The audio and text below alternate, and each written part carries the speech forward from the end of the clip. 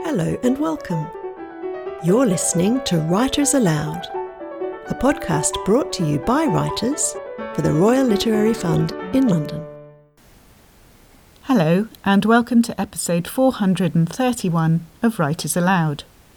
In this episode, in the first instalment of a series on the theme How I Write, Royal Literary Fund writers discuss the tips, tricks and rituals they use to structure their writing days, with approaches including everything from going for a good walk to the Pomodoro technique.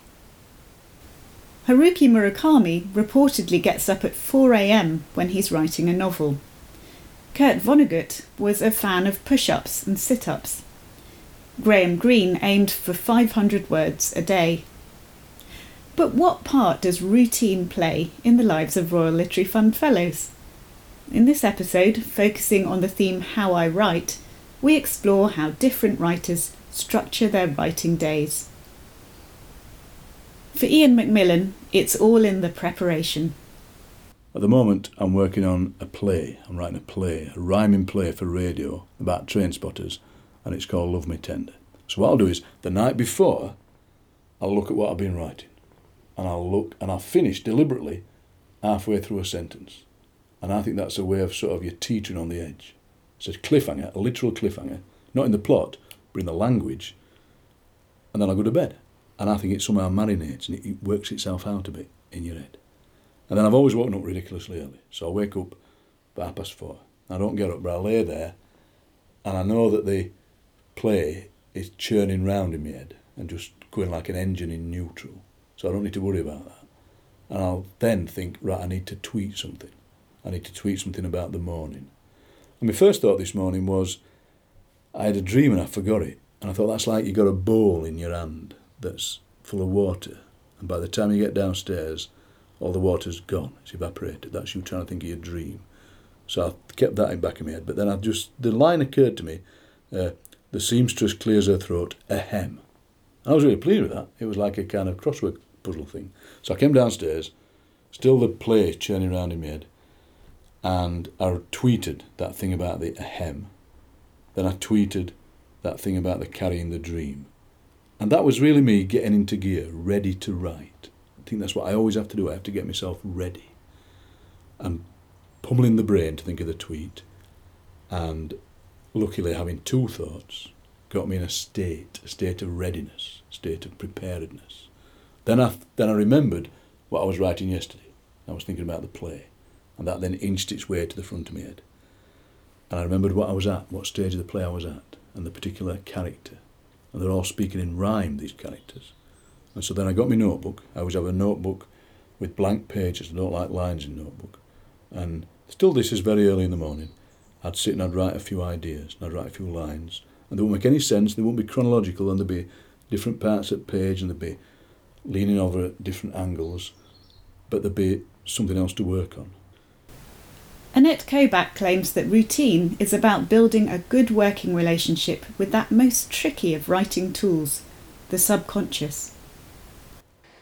I like very much what Norman Mailer says about writing and the subconscious, because I find that my subconscious is much more amenable and happier, and you have to get your subconscious happy when there's a framework that it can say, okay, fine, I understand this. And Mailer has this very good section in a book he calls The Spooky Art about writing. Well, that's the overall title, Essays on Writing. And he says the point is you have to maintain trustworthy relations with your unconscious. And he has this really startling insight, which is almost sci-fi. It's likely that your unconscious is never all that much in love with you. The battle between the ego and the unconscious is, I think, a war of some dimension. So you have to establish decent relations with your working depths. And you might as well recognize that this procedure is possibly as difficult to achieve as any far-reaching union with someone outside your skin. The unconscious presence within may have as many interests, aspects, principalities, chasms, terrors, underworlds, otherworld, and ambitions as yourself. Your unconscious may even have ambitions that are not your own. For practical purposes, Mailer says, it may be worth thinking of a separate creature. And I like that, and that really gels with me as a method of working. It's simply through long practice. In fact, I hit on the right solution early on, then wandered off-piste for a few years not getting that right, and I've got back to it. So with me, find out what my subconscious is happy with, keep a little bit of a disciplined framework so that it does what you expect. You give it an instruction and then it buckles under. Gwyneth Lewis is also a believer in the importance of routine in fostering good relations with the subconscious. For her, this involves starting first thing. I'm the type of person who gets up first thing in the morning and just starts writing. I don't speak to anybody. Certainly don't speak to my husband. If I don't have writing to do, I find it very hard to get up. So it does make me get up in the morning, which is a difficult thing to achieve. I'll go straight in my pyjamas without washing or anything to try and catch words when they're still close to my subconscious. I think it's that makes it good in the morning. Although I have to say that you can write at any time, anywhere. But these are my preferred and habitual techniques. So I'll stay in my pyjamas for as long as possible. Douglas Adams once said that the secret to getting a lot of work done was just not to go out for lunch. And if you're in your pyjamas, you can't do that. But of course, you can't live in your pyjamas. Other writers find that their previous careers shape their working practices. Doug Johnston credits his media experience with developing the discipline that governs his writing life.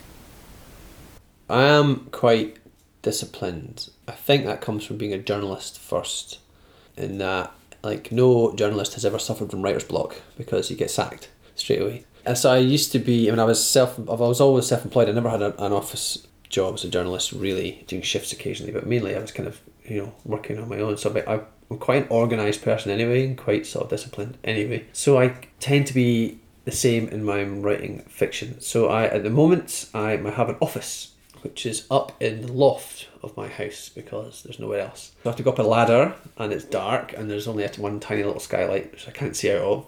I have a big massive desk there which is a really crappy old thing that I got from when I worked as an engineer actually. They were throwing out some old desks and I got one. So it's a big chunky thing, and I also have up there, unfortunately, a drum kit because that's the only place it'll go, which is a bit of a distraction sometimes, but I try my best. I can't really be drumming in the morning anyway because I'll wake people up. So I go up there and so I tend to write. I know lots of writers who do stuff like at night or weekends and stuff. I find that my best writing energy is in the mornings during the week. So I just go up, and once I've got the kids all packed lunches made and push them off to school. So I go up there really and try and write fiction stuff for the morning. Now, a lot of that is sitting around thinking or checking social media or fanning about and doing work avoidance stuff, but actually I'll try and get something done every day. Meanwhile, Eleanor Updale finds herself reacting against the habits and assumptions that teaching careers have instilled in many of her fellow children's writers. I feel really bad about how I write. It's partly because most of the books I've done have been done or at least published for the children's market, even though I think they're suitable for people of any age. That's another matter. But being in that world means that I spend a lot of time with fellow children's writers, and a lot of them used to be teachers. Lovely people though they are, some of them haven't let go of this idea that you have to impose a template on a piece of work. And a great many of them have a strong view that there is a way you should write. I'm very sorry, I don't conform to that. Usually their view is you spring out of bed in the morning, you go down to your garden shed, and you don't leave until you've written a certain number of words or done a certain scene or something like that. Well, it's not like that for me. I do like to go to work when I can, and there are lots of libraries that I've worked in over the years, and some have become quite like home to me. And I do like to get away from domestic distractions. However, I don't always manage that. The other thing is that I can go for days and days and days without writing a thing. This is partly because it seems to me one of the huge advantage of being a self-employed writer is that you have a lot of flexibility about what you do with your time. And one of the things you can do is do things that people in nice, comfortable salaried jobs can't do. As a result of that, I do a lot of voluntary stuff. Now, this isn't because I feel I should give something back to the community, though I'm sure I should feel that. It's really because it's just such an immense source of interest, inspiration, raw material. It's fantastic. And actually, to go into other people's workplaces and see what the world of salaried work is like can make it a lot easier to live with the stresses and strains of self-employment. Hilary Davies, however, says the rhythms of the school year are responsible for her seasonal approach to writing. I don't write every day and I don't write regularly. Sometimes I castigate myself for this. It's a habit I partly got into from the time when I was teaching full-time and really only had the holidays in which to write. And in order to do that, I and my husband regularly went on retreats together. He is also a writer, so we used to call it writers' retreats, and we still do that during the holidays. So that meant that I tend to write in concentrated bursts. I do a lot of research beforehand, and that may continue in the writers' retreat, so I will take books with me. And one of the things I never do take with me is a computer. So I write longhand still, and it is transcribed onto computer later. In terms of actual physical space, therefore, strangely, I find it easier to write when I'm out of my familiar circumstances. Places typically we've always gone for writers' retreats are France, Wales and Greece, particularly France and Wales. I think it must be that having nothing to distract me, I'm able to concentrate better. But former teacher Kevin Clancy explains that he had to unlearn certain patterns when he became master of his own time. When I started writing full-time, having had the experience of hard work which I previously outlined, when I started writing full-time, I thought, well, the way to succeed is you have to work hard, obviously. So I was trying to do 7-8 hours a day. I nearly had a breakdown. It was far too much. Fortunately, after about 6 months, I read George Eliot's letters and discovered there that she says somewhere, we write in the morning until our heads are quite hot and then we go to a museum. Hooray! I'd got permission from George Eliot to just write in the morning, which was what my mind had been telling me to do all along. I've always had a rule that I start at 9:30, and I normally find I go straight through without pause. I will have a mid-morning cup of tea, but I go down, I make it, I don't do phone calls, I don't talk to anybody, I take it straight back to the desk, and then I continue until about 1 o'clock. Suddenly, it's as if a light goes out. That's the end of it for today.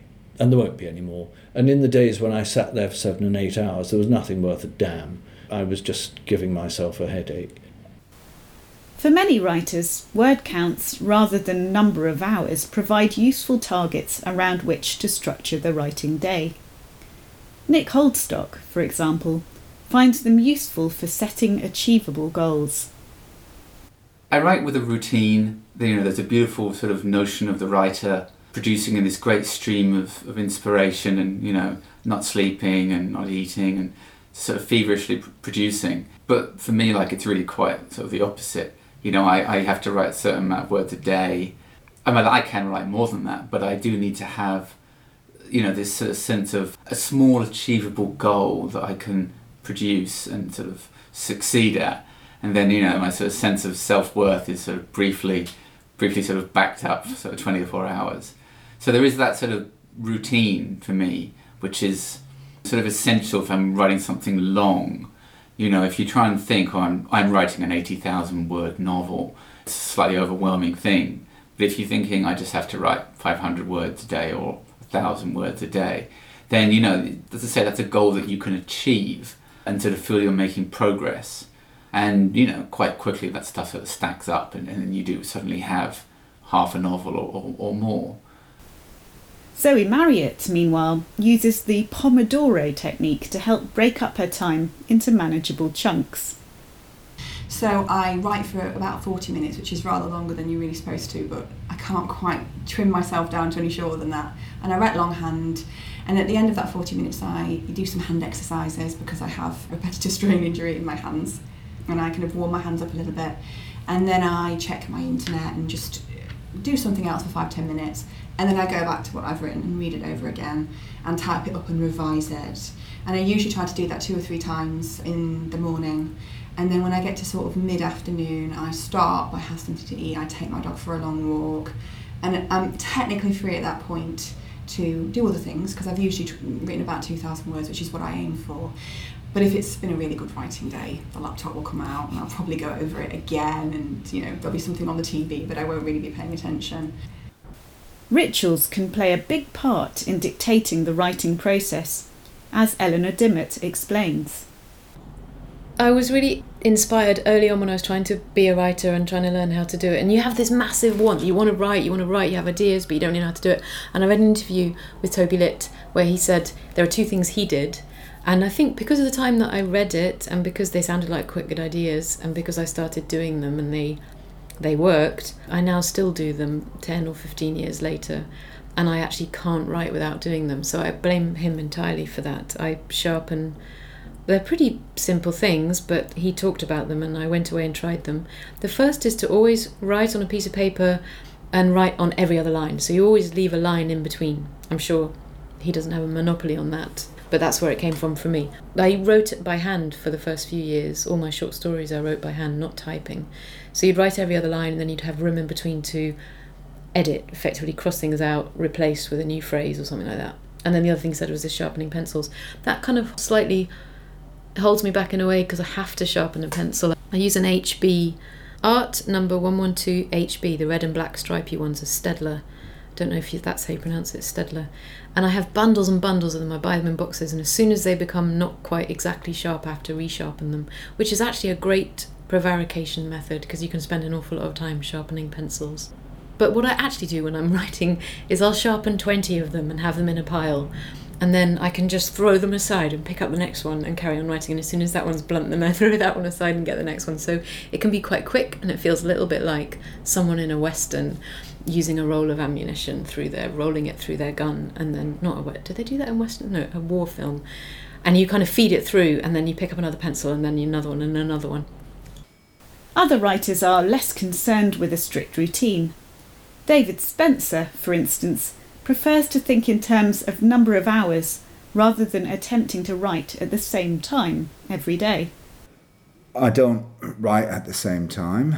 I don't think I ever did, although I've been writing since the early 80s. I write when I've got the opportunity. What I do though is I try to write for the same amount of hours each day, which will mean that I spend 3 to 5 hours on any given day writing. At the moment that is 7 days a week, and then when that doesn't happen for whatever reason, because of work or because I'm tired or because I'm spending time doing something else, that's the only time. But I don't have a kind of 5 days working week and then 2 days off or anything like that. Ideally I'd write at night. The reason for doing that is because it's quiet and everybody else is asleep and you're undisturbed. Quite often I want to be able to get up and go and do something in the kitchen without somebody talking to me, or I want to be able to move around, and I like the quiet.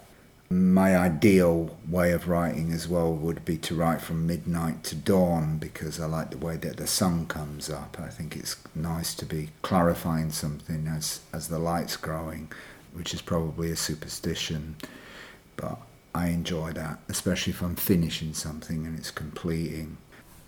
But Basir Kazmi is wary that any kind of routine may inhibit his creativity. I don't force myself to write. I try to keep it natural. As Keats said, that poetry should grow as naturally as leaves on trees. And Mirza Ghalib, the great poet from the subcontinent, in one of his Persian couplets he says that the verse itself expresses the desire to be composed by me. So the verse chooses the poet. Now in my case, the thing to be written chooses the time, place, and also the form. A word, a phrase, or a line from a conversation or wave of thought starts the process. I don't have any routine or rituals to help me. get started or keep going. It can happen anywhere, anytime. Sometimes when I'm extremely busy, a phrase from somewhere, some idea, it's a mystery. Every writer has said something about that where the idea comes from airy nothing. And then, of course, I am just be with that idea along with my other occupation or whatever I'm doing. Sometimes I take a break. Sometimes the idea forces me to take a break whenever possible, but I don't force a break. And then when I find the opportunity, the next possible available opportunity, I make a note of it on any piece of paper that I can get hold of. Any piece. There are so many examples. Despite the gloomy statements about the perils of the pram in the hallway, many parents manage to forge careers as writers. Family life can dictate routine to a great extent. Rupa Faruqi discovered the best way to manage this was to start early. I think it's fair to say that I try to write every day, and I discovered through trial and error and through children and from before I had children that probably the best time for me to write now at this point in my life is absolutely first thing in the morning. So quite often I set the alarm for 5 and I will write for 1 hour or 2 hours. Sometimes the children come in and I have to pause or I have to get a train, but I try and write before I do anything else really, apart from my exercises, which my friends and colleagues joke about occasionally. And I try and get at least 500 words done. And if I manage that in a day, I feel I've done my job. I'm actually quite happy just to have written 250 words. And if I reach 1,000, I stop. So that's how I set it for myself. It wasn't always that way. I used to have much longer to write before I had quite so many kids. And I was able to kind of set aside a whole 6 hours, which seems like an unbelievable luxury in a day now, to write those 500 words. And I would write them anywhere. We were travelling a lot when I wrote my first novel, so I'd write them in the back of a car or in a rental or in a chalet or in a park or in a cafe. I remember writing one chapter in my in-laws' living room just before dinner. I would write whenever I could, and I would make sure that I would spend a couple of hours reviewing what I'd written the day before, a whole 2 hours considering what I might write next, and then the last 2 hours actually writing it and writing those 500 words, which was, I realise now, a huge indulgence, and I was very fortunate to do that. Mark McCrum says he did take a salutary warning from a character in a popular children's story. It's hard to be stuck into the complex world of an imagined narrative and then have someone knocking at the door wanting you to dry their hair or read them a bedtime story. One of my favourite characters in those very bedtime stories is Enid Blyton's Uncle Quentin in The Famous Five.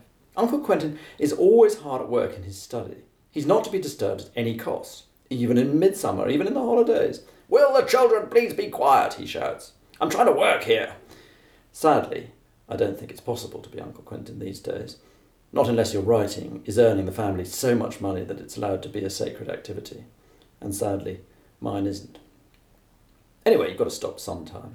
As writers know, the subconscious does a lot of the work overnight, sorting out plot problems and stuff like that. Ping! Quite often the solution just comes to you when you sit down with that thermos in the morning. Anyway, you don't want to get too obsessed. I've watched one friend of mine destroy his marriage, all because he preferred writing at night. I don't want to get like that. Or even, really, to be honest, like Uncle Quentin. But even with the focusing effect of family life, for some writers the question of how to structure the writing day remains something of a mystery. As Nigel Cliff explains, the ideal routine continues to elude him. I used to have a terrible nocturnal habit which began with university all-nighters and steadily worsened through years of writing theatre and film reviews to 9 a.m. deadlines. It got to the point where I couldn't sit bodily still during daylight hours. But that had to go. Now I have a family, so I can't get away with it very often, thankfully. Instead, I switch between home, libraries, cafes, airports, and anywhere else that feels right at the time.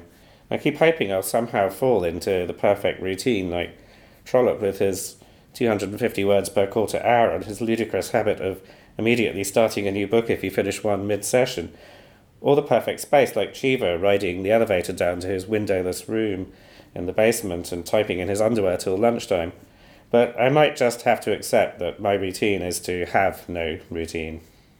That was an episode of the Writers Aloud podcast produced by writers for the Royal Literary Fund. The writers featured in this episode were Ian Macmillan, Annette Kobach, Gwyneth Lewis, Doug Johnston, Eleanor Updale, Hilary Davies, Kevin Clancy, Nick Holdstock, Zoe Marriott, Eleanor Dimmock, David Spencer, Batir Kazmi, Rupa Faruqi, Mark McCrum, and Nigel Cliff.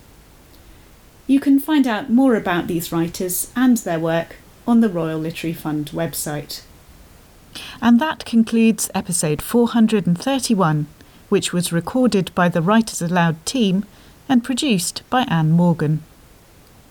Coming up in episode 432, in the first instalment of a two-part interview, Sid Moore speaks with Doug Johnston about her early writing life and the inclusive inspiration of seminal 80s and 90s culture, unexpectedly becoming a TV presenter on Channel 4, the self-doubt she experienced on not getting published, and the problematic Essex girl stereotype. We hope you'll join us. You've been listening to Writers Aloud, a podcast brought to you by writers for the Royal Literary Fund in London. To subscribe to podcasts and to find out more about the work of the RLF, please visit our website at www.rlf.org.uk. Thanks for listening.